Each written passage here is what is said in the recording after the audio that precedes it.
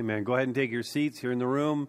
Live stream, if you're standing, go ahead and take your seats. It's good to have you with us and anyone who are watching on demand this week. It's great to be together as the church. And, one of the things I was thinking during that worship, that was amazing. I love those two songs, and Christ Be Magnified. It was just like, why are we not singing? Did you feel a little bit of that during that song? It's like, I just want to sing during that song. And one thing that I think you could help us out with, because we just look forward to the day when we can kind of sing again here, but it's just really curious, something that's happened, and I recognize the complexity of making up these rules in the midst of the COVID world that we live in. But just something that's really interesting is that the province came out with regulations for worship, along with a lot of other regulations, and they stopped short of saying you shouldn't sing in church, the province.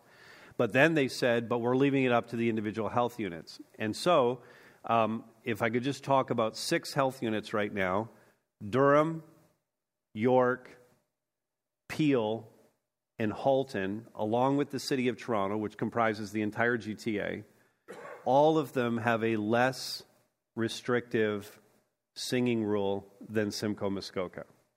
Which is just interesting. And so we have, our health unit has said no, under no circumstances, no singing, even singing under a mask, whereas in those regions, churches are able to sing with masks on because their health units have been less restrictive about that.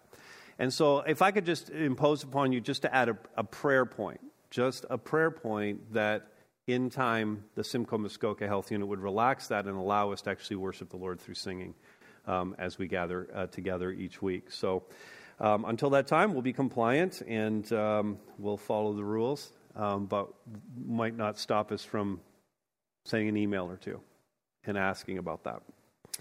All right, let's get back into our study here of the book of Romans. And I want to take us to an old playground game, but it's possible that this game is still played in your home in some fashion. And it's the game of mercy. Do you know this game? The game of mercy. Is it played at the Bergman household at all? Sometimes, maybe. And so this is 2 people, usually a couple of boys, or it could be men would do this too. But I've seen girls do it, and you interlock your hands, and then you just wrestle back and forth, trying to inflict as much pain on the fingers and hands of your opponent, so that at some point you get them twisted and turned and in pain so much that they cry out, mercy, mercy. And at that point, the one who didn't cry out mercy is the winner of the games. The other, wanting to avoid pain and perhaps even a broken digit or two, they call out for mercy and appeal for that. Now, thankfully, God doesn't play the game of mercy with us in that way. In fact, Romans 5:8, which we'll get to in a few weeks, shows us, it says this, Romans 5:8 says, God shows His love for us. And when we think about His love, we can think about His mercy, we can think about His grace, we can think about all of that. But God shows His love for us in that while we were still sinners, Christ died for us. And that's the mercy of God. He offers us His mercy in the face of pain, not that He's inflicting upon us, but in the face of pain that we have inflicted upon ourselves. And He offers this mercy to us at no cost to us, at great cost to Him, but the mercy of God comes to us freely. And in today's passage, we actually see that we may claim, if you're looking at your notes, the main point of this message, we may claim the mercy of Christ. And I say may in the sense that this is an option for us. We can choose to receive the mercy of God or not. We may claim the mercy of Christ when we come to realize what that mercy actually is. How God has demonstrated His mercy toward us. And apart from this understanding, we risk an awful lot here. Apart from this understanding, we risk falling into the trap of believing a false narrative about religion and a false narrative about our own ability to earn the favor of God.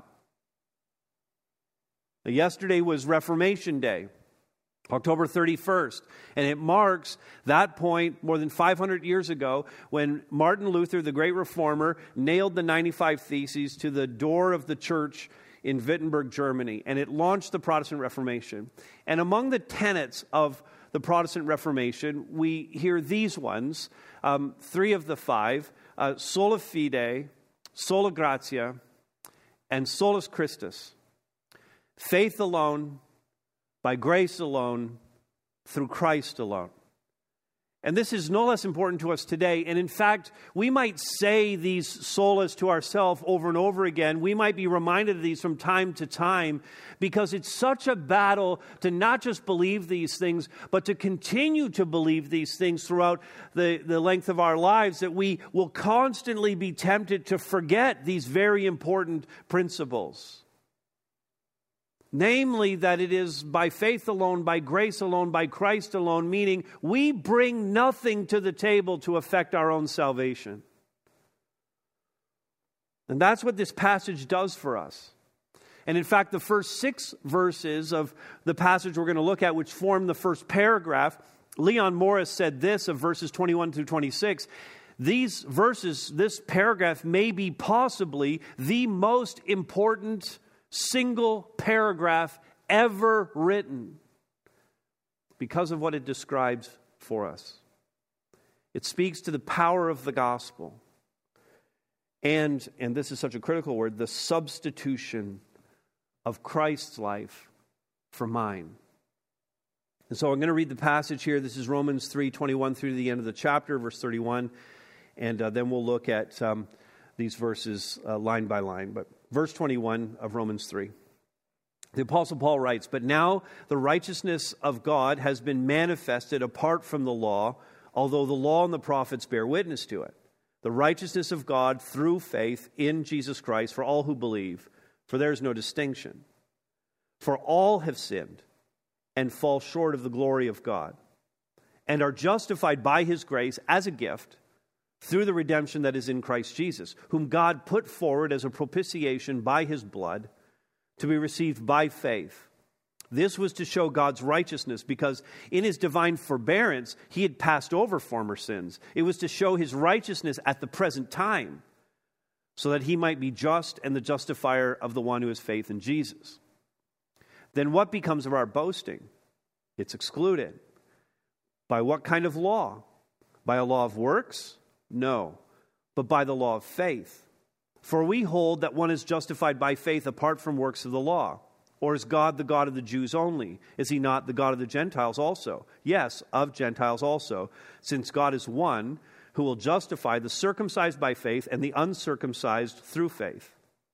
Do we then overthrow the law by this faith? By no means. On the contrary, we uphold the law." All right, we're going to work through that. That's heavy passage for us, but let's look at this. "I may claim the mercy of Christ when I realize several things are true." I may claim the mercy of Christ when I realize, first of all, that it is righteousness by believing. Righteousness by believing. In other words, I come to have the righteousness of God by believing. I do not come to have the righteousness of God by works, by any effort I put into it. And the righteousness of God simply comes by faith. This is Paul's point. Now again, in the first verse and a half, Paul says the righteousness of God has been manifested apart from the law, or apart from obedience to the law. He's talking about whenever he says the law here, he's talking about the Bible or the Old Testament. And then he adds this note, although the law and the prophets bear witness to it. So the scriptures were pointing all along, the Old Testament scriptures were pointing to this very thing happening through Jesus, that we would have righteousness in this way. The word points to it, and then, here's what Paul says next, the righteousness of God comes through faith in Jesus Christ for all who believe. And he uses the word faith and believe here. So the only way you're going to get this righteousness of God is by faith, not by works. It's by believing, not through your own efforts. Now, as I look at that and I read that, that seems super clear to me, and it ought to be clear to all of us that it's not by our own effort that we're getting this righteousness of God. that it's only coming because we have faith in Him, because we have believed. But despite the clarity of what Paul writes here, we get off base on this so easily. In fact, I would contend that if I asked 100 church-going people, if I asked 100 people who are in churches like this, in fact, that would teach about righteousness and salvation and grace and mercy and teach on the solas and all of that, if I were to survey 100 people who go to churches like that, who have heard dozens and dozens and dozens and hundreds of sermons on these very topics, if I were to ask them, how do you become righteous? If I asked 100 people that question, a majority, for sure, would answer like this: by doing righteous things, by being good, by abiding by a standard of holiness, by moral living, and by obedience. That's how you become righteous. And you would be wrong. That's not how we become righteous. Romans 3 makes it super clear that's not how we become righteous. But somehow, having heard the message over and over again and read the scriptures, we somehow click still back into this thing where it's our efforts that somehow are gaining our righteousness. Paul says, nope, not at all. Believing in Jesus makes you righteous, and that's it. Believing in Jesus makes you righteous.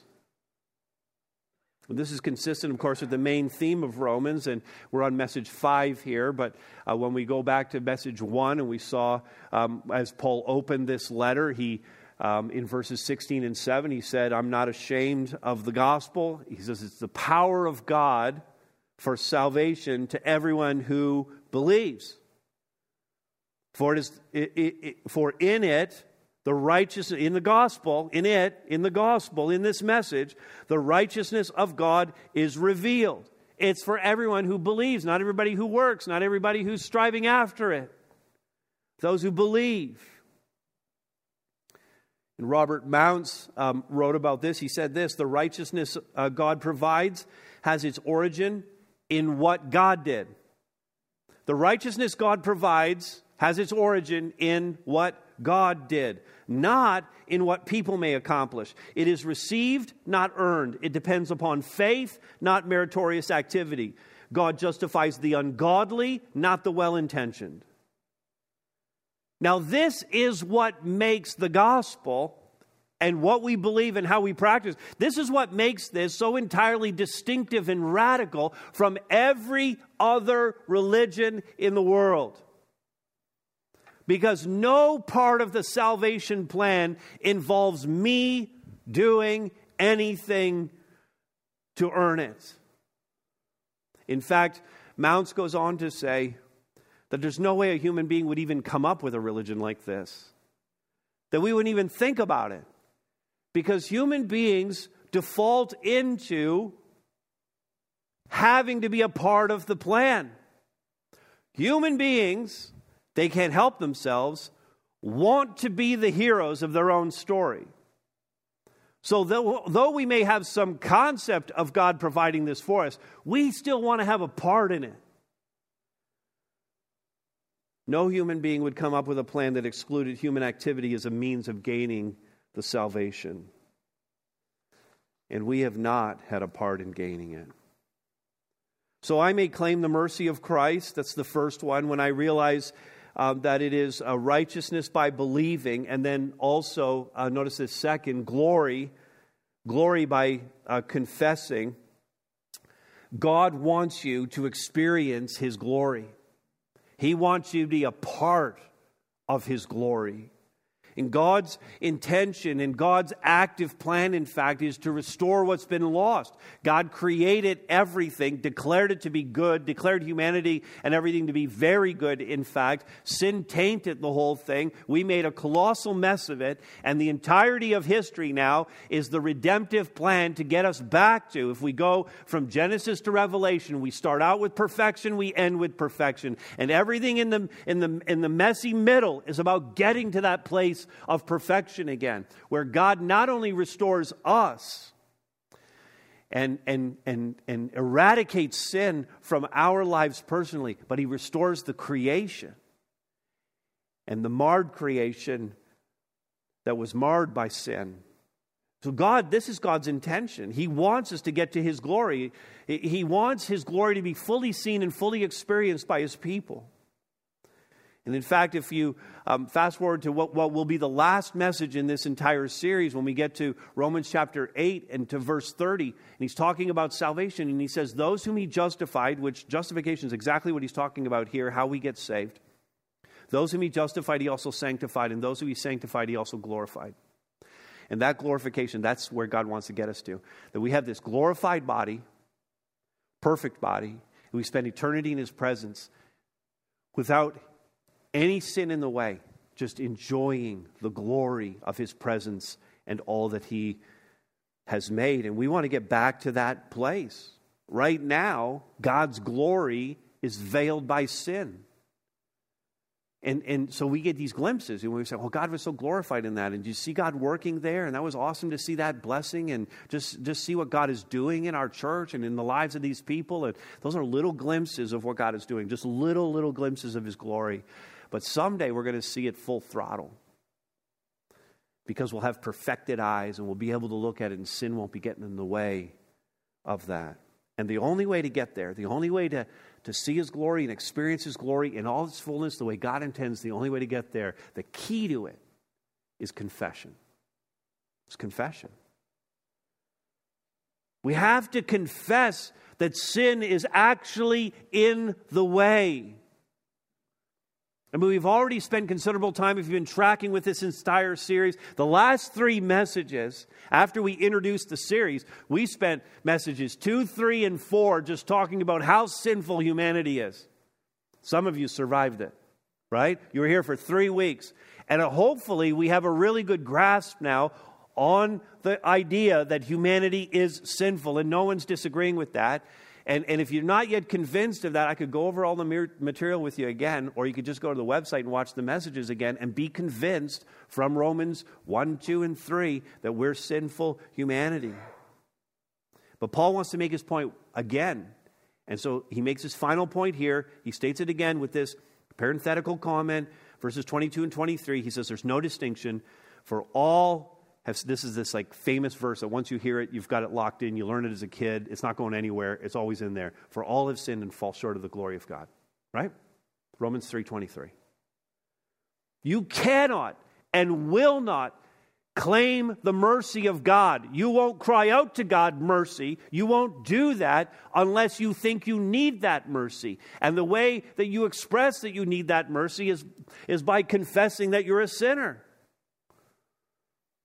I mean, if you don't think you're a sinner, you're not going to seek forgiveness, because you don't think you have to be forgiven of anything because you're not a sinner. But even if you are a sinner, some of us still, again, default into this bad thinking that, yes, I'm a sinner, but my sins aren't that bad. I weigh them off against all the good things that I'm doing. I'm throwing the whole thing in the balances, or as, and I don't mean to be offensive in any way here, or as the Catholic Church would practice, you know what, I sinned on Tuesday, I sinned on Thursday, I sinned on Friday, I did this on Saturday, now I'm going to come and confess it, and I'm going to say some prayers, and I'm going to do some penance. That's the whole principle. I don't mean to be offensive. That's the whole principle behind penance. Is that I can now do something, I can now work to get those sins off the record. And it's completely antithetical to what we're seeing Paul teach us here, what the Scriptures are teaching us. So if you don't think you're a sinner, you're not going to seek forgiveness, but you think you're a sinner and you can balance it off, you're also not going to seek forgiveness. You're not going to be confessing this. You're buying into the whole world's way of seeing things, where, you know, they're saying you can do it, you have it in you, and no, you can't do it, and you don't have it in you. But if you think you do, you're never going to confess this and come to Jesus. In fact, later Paul's going to tell his readers, and of course us, Romans 10, 9, and 10, it's outside the scope of this series, but in Romans 10, 9, and 10, he says this, and you're going to see the parallel now to what we're talking about here in Romans 3. He says, if you confess with your mouth that Jesus is Lord and believe in your heart that God raised him from the dead, you'll be saved. Confession, belief, the two things we've just talked about. For with the heart one believes and is justified or saved, and with the mouth one confesses and is saved. These are all the concepts we're talking about here. This is the way we come into a relationship with Jesus Christ. And God's glory, which is something you should really want to experience. There should be no one here who's saying, you know what, I don't really care about God's glory. I hope I never see it. We should really want to see the glory of God. We should have like a desire bubbling up inside of us. God, I can't wait till that day when sin just takes the veil away, takes all the fog away, and I can see you for who you are. I can't wait to get to that day. We should all want that. But it's only going to come if you confess that you're a sinner in need of the Savior. All right, here's the third. I may claim the mercy of Christ when I realize that it is a redemption by grace. Redemption by grace. And we're going to go deep into this matter of grace in a few weeks when we look at Romans chapter 5. We're going to look at a whole message on grace. But for now, Paul says that the one who is a confessing sinner, verse 24, is justified, notice, is justified by his grace as a gift through the redemption that is in Christ Jesus. And we can't too quickly pass over this word redemption. You should highlight it in your Bibles. It's an important aspect of the gospel that's essential in terms of understanding what we're talking about here when we use the word substitution, which we're going to explain about that in just a moment. But in redemption, we have a commercial term. So if you hear the word redemption and you think, retail, you think commercial, you think bills to pay, you think coupons.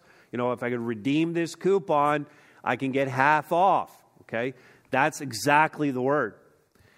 So the writers of Scripture under the inspiration of the Holy Spirit are using a commercial term to help us understand the transaction that's taking place when Jesus gives his life on the cross for us. So we have a redemption situation going on here. Jesus Christ paying the price for our sin on the cross in order to redeem us. This transaction is made.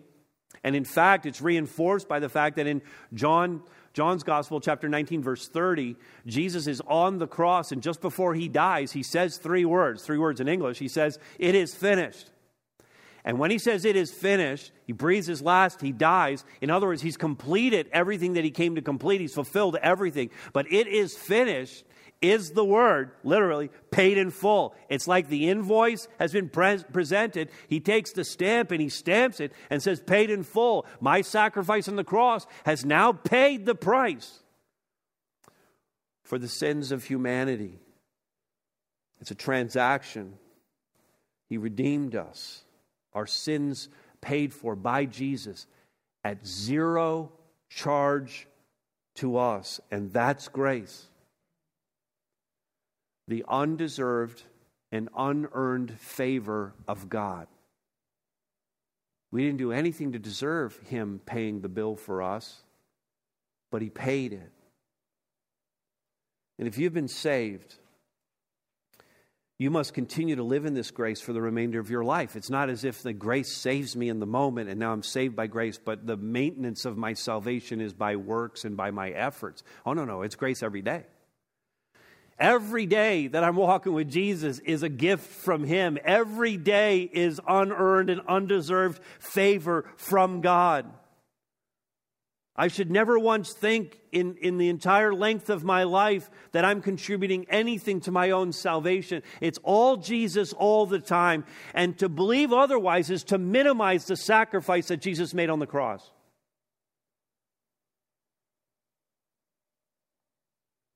It's to say, you know what, Jesus, your sacrifice on the cross, that was enough to save me, but it's not enough to keep me. And of course it was enough to keep you.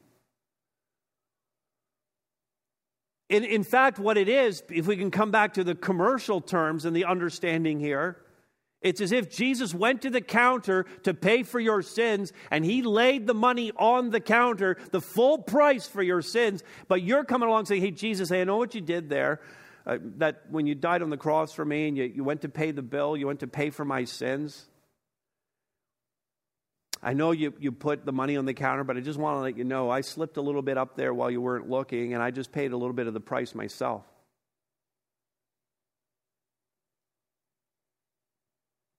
I know you didn't. I know you can't. I mean, that's the thing. Someone has to pay the price for your sin. It's either going to be Jesus or you. And you don't have enough to pay it. So this is the only way that it's going to get paid. You don't have enough. You don't have anything to pay it. Your redemption came by grace. A free gift from Jesus to you. And like any gift, it simply must be received. But we have a massive problem with gift giving and the understanding of gift giving. And yet here it is right in the passage. It comes as a grace gift to us. Both of these words are used. I mean, Christmas is coming up, and the deal with Christmas is that I give you a gift, but you give me a gift. Christmas is all about reciprocity. We just make sure that everybody gets about the same, and that when I give you a gift, you give me a gift, and you have these agreements even with your own siblings that eventually you get to the place where you go, you know what, I won't buy you a gift and you don't buy me a gift. You get to that place yet? Villeneuves are there. We're there, right? And so Christmas is all about reciprocity. So we don't understand gift giving from Christmas. Even though it's all about gift giving, we don't get it. So then you say, well, like a birthday. On a birthday, you get a gift, and you don't give gifts on your birthday. You just get a gift. You just open it, you get it, you receive it. But here's the problem with your birthday is you receive all the gifts on your birthday, but then what happens? It's their birthday. And now all of a sudden you got to remember what they gave you so that you can buy them something of equal value. You see how we don't understand gift giving? We don't know how to simply receive a gift without trying to pay it back.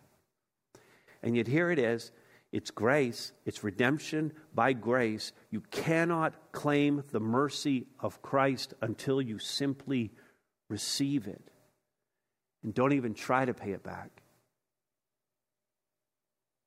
All right, see where we're going with all this? I may claim the mercy of Christ. Next, when I realize that this is the heavy one, okay? Forgiveness by substitution. And substitution is the key word for this message. Forgiveness by substitution. In fact, just write down this little phrase, not original with me at all, but just write down this phrase, Christ in my place. Okay? Christ in my place. And that's the concept that we're looking at here. And so speaking of Jesus, look at this in verse 25.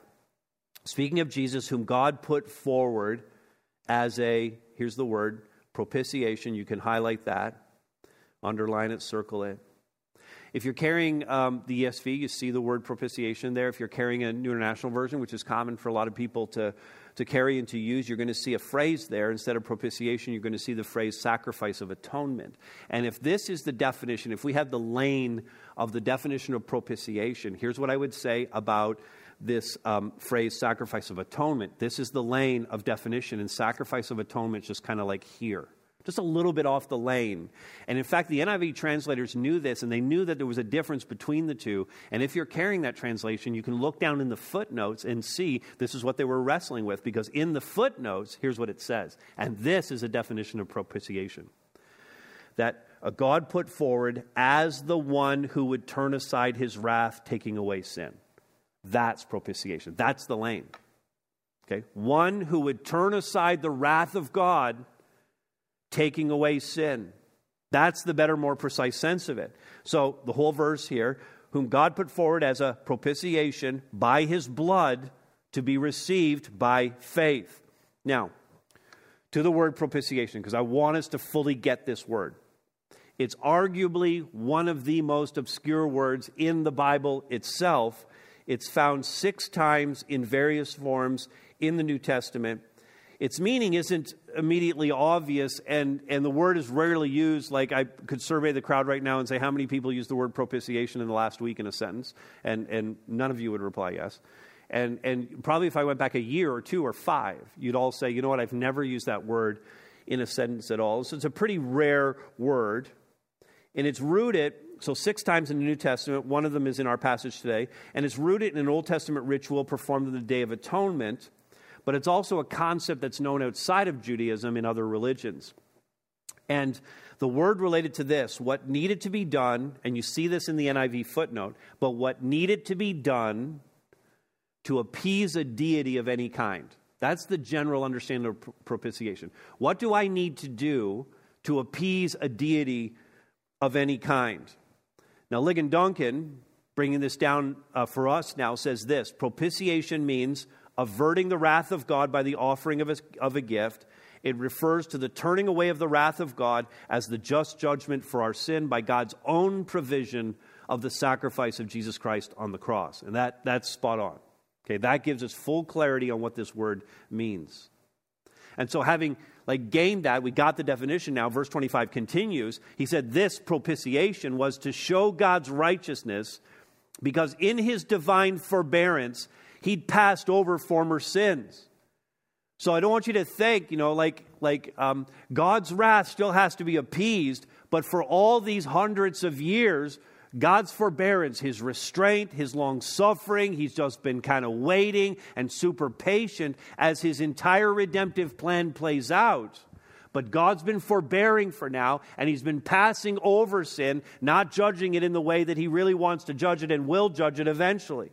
Because he's bringing out this plan for a Savior who's going to potentially redeem us if we would accept it. Potential only in the sense that we would have to accept it.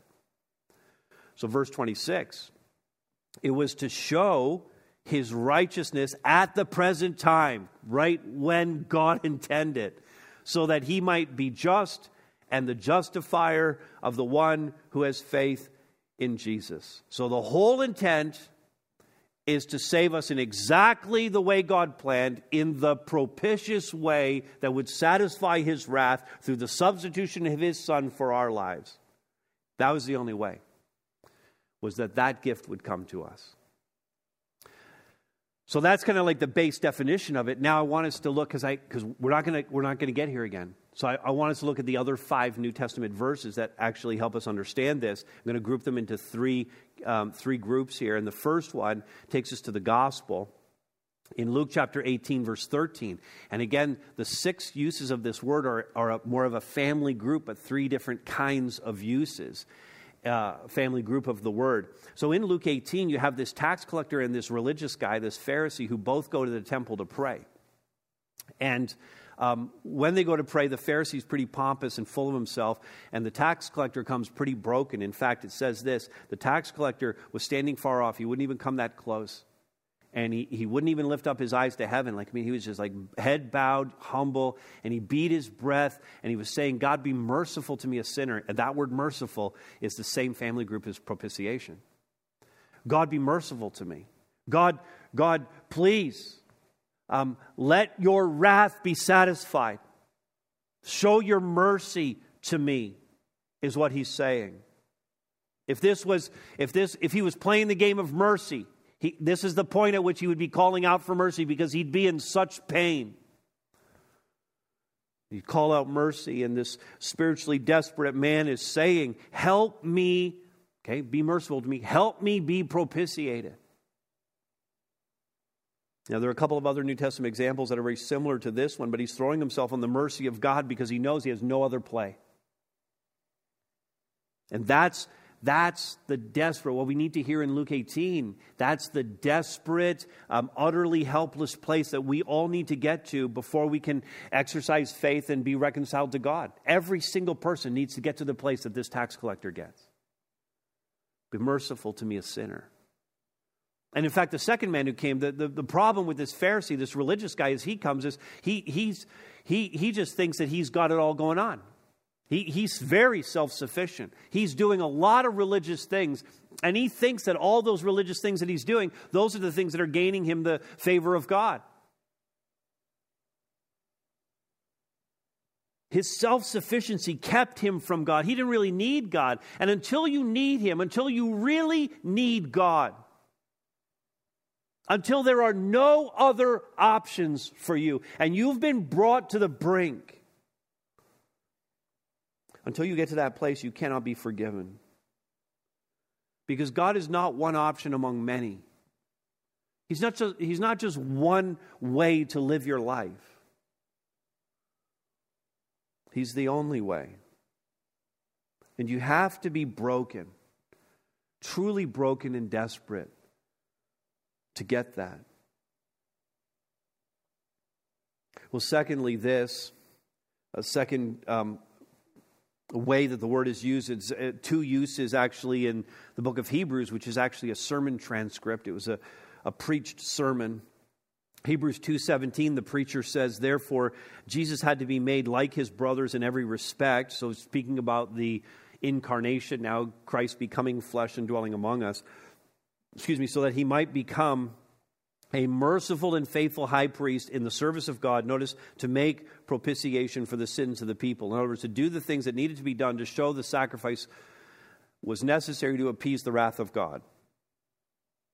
To sacrifice, we're talking about Jesus sacrificing his life for mine, for Jesus to sprinkle his blood, we're going to talk about this in a moment, to sprinkle his blood on the mercy seat, so to speak, and to appease the wrath of God. And then the preacher, not content to say just that, he brings the word back again a little bit later in the sermon, and he says this in Hebrews 9:5, that we see now the origin of the concept of propitiation in Judaism at least, where he says above it, above what? Above the mercy seat, above the Ark of the Covenant. Let's show a picture of that right now, in fact. And you have the cherubim on top. This is the lid, on top of the lid of the Ark of the Covenant. Okay, so the preacher's saying here in Hebrews 9:5, we see the origin, okay, above it were the cherubim of glory overshadowing the mercy seat, and the mercy seat, that word is the place of propitiation. That's the word that's used there. So the lid of the Ark of the Covenant, which is in the temple or in the tabernacle, in the Holy of Holies, only one person, one time of year can ever go into the Holy of Holies. And when that person goes in, it's the high priest. When he goes in on the Day of Atonement or Yom Kippur, he goes in to the Holy of Holies and he sprinkles blood on the mercy seat, on the place of propitiation. And he makes atonement for the sin of the people. And so, the priest, and this is so important for us, the priest had to do this every year. Every year on Yom Kippur, he had to go and sprinkle the blood on the mercy seat, on the place of propitiation to make atonement for the people. But when Jesus Christ came, it was no longer necessary because, as the preacher in Hebrews says 4 times in the sermon, 4 times he repeats himself, that Jesus Christ did this for us once for all. It's no longer necessary for the high priest to go into the holy place and to sprinkle, because now Jesus Christ had done this in a full and complete way for all of us. He was the grace gift. He became the place of propitiation. He sacrificed his life to appease the wrath of God. In all other religions, you have to bring the gift that reconciles you to the deity. You have to bring it. You have to pay for it. And you have to keep bringing that gift repeatedly throughout your life to continue to appease the deity. But with God, not only does he say, you don't need to come with that gift, you don't even need to provide that gift. I've come, I've done it once, it's for all, and also I'm providing the gift. No other God does that. And I think about Abraham and the sacrifice of Isaac, and just before he did, of course, God provides the ram. God provides the gift. God provides the sacrifice. And that a picture of what God did in sending his son, Jesus Christ, to give his life on the cross for us. God gave the gift. Once for all. The final 2 references are both of the Apostle John in his first letter, 1 John 2, 1 and 2. But if anyone does sin, we have an advocate with the Father, Jesus Christ the righteous. He's the propitiation for our sins, and not for ours only, but also for the sins of the whole world. In other words, it's available for everyone. And then a little later in the letter, 1 John 4:10, he says, In this is love. And again, very consistent with what Paul is saying, the Apostle John says, not that we have loved God, not that we bring anything to the table, not that we just came to ourselves and said, you know what, I just love God today, I'm going to serve him. It's not that. Not that we have loved God, but that he loved us and sent his Son to be the propitiation, the sacrifice, the substitute who would appease the wrath of God, the propitiation for our sins. And so Kevin DeYoung says this: propitiation is used in the New Testament to describe the pacifying, placating, or appeasing of God's wrath. Because of this propitious gift, our sins can be removed, our debt can be paid, our relationship restored, and our legal status irrevocably altered. I am forgiven, and I can claim the mercy of God because Jesus Christ substituted his life for mine, and I'm no longer under the wrath of God. It's been appeased by that gift. All right, do you feel like I got a handle on it? All right, let's just look at the last one here. Finally, I have to see that it is obedience by faith. Again, the ongoing Christian life is still by faith. And Paul asks a series of questions here to close off this chapter. In verse 27, he says, "What then becomes of our boasting? In light of everything that we've heard in the first 3 chapters of Romans, do we have any reason whatsoever to boast?" No one can look and say, you know what, I'm gaining God's favor, I'm doing this, I'm doing that. No one can claim any of that. Paul says, absolutely not. It is excluded, he says. Now, in the context here, he's still continuing his assertion that the Jews do not have a favored status. And in verses 27, the latter part of 27 to 30, he's making that point again, that the Jews have no ground to stand on in terms of privilege. And the church in Rome, like all of the church at that time, as it was growing and the gospel was spreading, churches were being formed, and they were made up of both Jews and Gentiles in the same church. That was brand new for the world.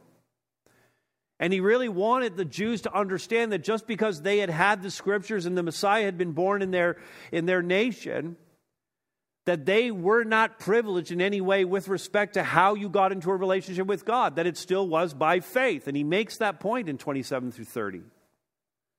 So they don't have this privileged standing. They can't boast in anything. But it's not just a Jewish problem here. I don't think I need to convince any of you that as human beings, all of us have a boasting problem. That's why Paul's spending so much time talking about all of this. Because we still want to think that we bring something to the table. So Paul drives his point again that salvation is a free gift of his grace. Again, a theme we're going to come back to in chapter 5. Then he says in verse 30, God is one who will justify everyone. He's going to justify everyone through faith alone. And before he closes this section, he also wants us to know that the one who's propitiated will want, as a consequence, to devote their life to obedience and service to Christ. That the obedience and the service after I come to faith in Christ is also by faith. I want to live this way. I want to worship Him. I want to serve Him. I want to give to Him. I want to do whatever I can for Him. But while I'm doing those things, I can't for a minute think that I've earned anything by them. We need to get out of the thinking that anything we do with God is transactional. The transaction has been made by Jesus. We're saved by grace. And so he goes into the Scriptures then. What's the point of the Scriptures? Everyone who's propitiated will want as a consequence to devote their lives in obedience and service to Christ, but do we then, verse 31, overthrow the law by this faith? Do we then, you know what? If it's all by faith and Jesus did all the work, I can toss out the Bible now. Don't really need this with all of its laws, its rules, its regulations, its precepts. Don't really need that. Do we then overthrow the law by this faith? Do we toss out the Old Testament? Because we saw in the last message, we saw that the point of the Ten Commandments, the point of the law of God, the point of everything that had been written in the Old Testament was for one purpose, and that was to show us just how sinful we are and our inability to actually keep the law. If you look at the first 5 books of the Bible, we can't keep the law. If you look at all the historical sections, you realize they didn't keep the law. They couldn't keep the law. If you look at the prophets, you realize the prophets were all preaching and no one was listening to them because no one could keep the law. And so, should we throw out the law? Should we throw out the Bible? And the answer is a resounding no. This does not mean that we're off the hook in terms of moral obligations. Paul says, verse 31, partway through, he says, by no means, on the contrary, we uphold the law. We live by the word of God. Jesus said in Matthew 5:17, he said, don't think that I came to abolish the law and the prophets. I didn't come to abolish them, but to fulfill them. And so we live by what the Bible says. We obey its precepts. We strive as grace recipients, as faith-filled, glory-bound, propitiated believers to live in alignment with God's word, having claimed the kindness of his mercy. We want to live this way out of gratitude and out of love for the Savior. And so the question that this message is really asking is, have you claimed his mercy? And if you have not yet claimed his mercy, cry out to him the way the Pharisee cried out, the way the tax collector cried out to him. Have mercy on me, a sinner. Throw yourself on the mercy of God. Let's pray.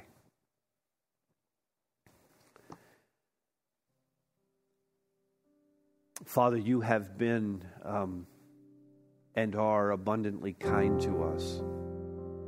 And Father, if we were to confess, we know that passages like that are in the Scripture, like the one we've just studied, because, Father, we're thick and we miss the point, and we do seriously, Father, at times want to be the hero of our own story. We want to bring something to the table. And God, I pray that there would just, for every believer here, there would be greater clarity today about this. That we would understand that we bring nothing, that you bring it all. And in your kindness and your mercy and your grace, you offer it to us as a gift. So God, help us to really understand that today and always. But God, I pray again for those who might not know Christ and who are either here in the room or on the live stream or watching on demand this week. God, I pray that you'd be stirring in them right now to have that crisis with you,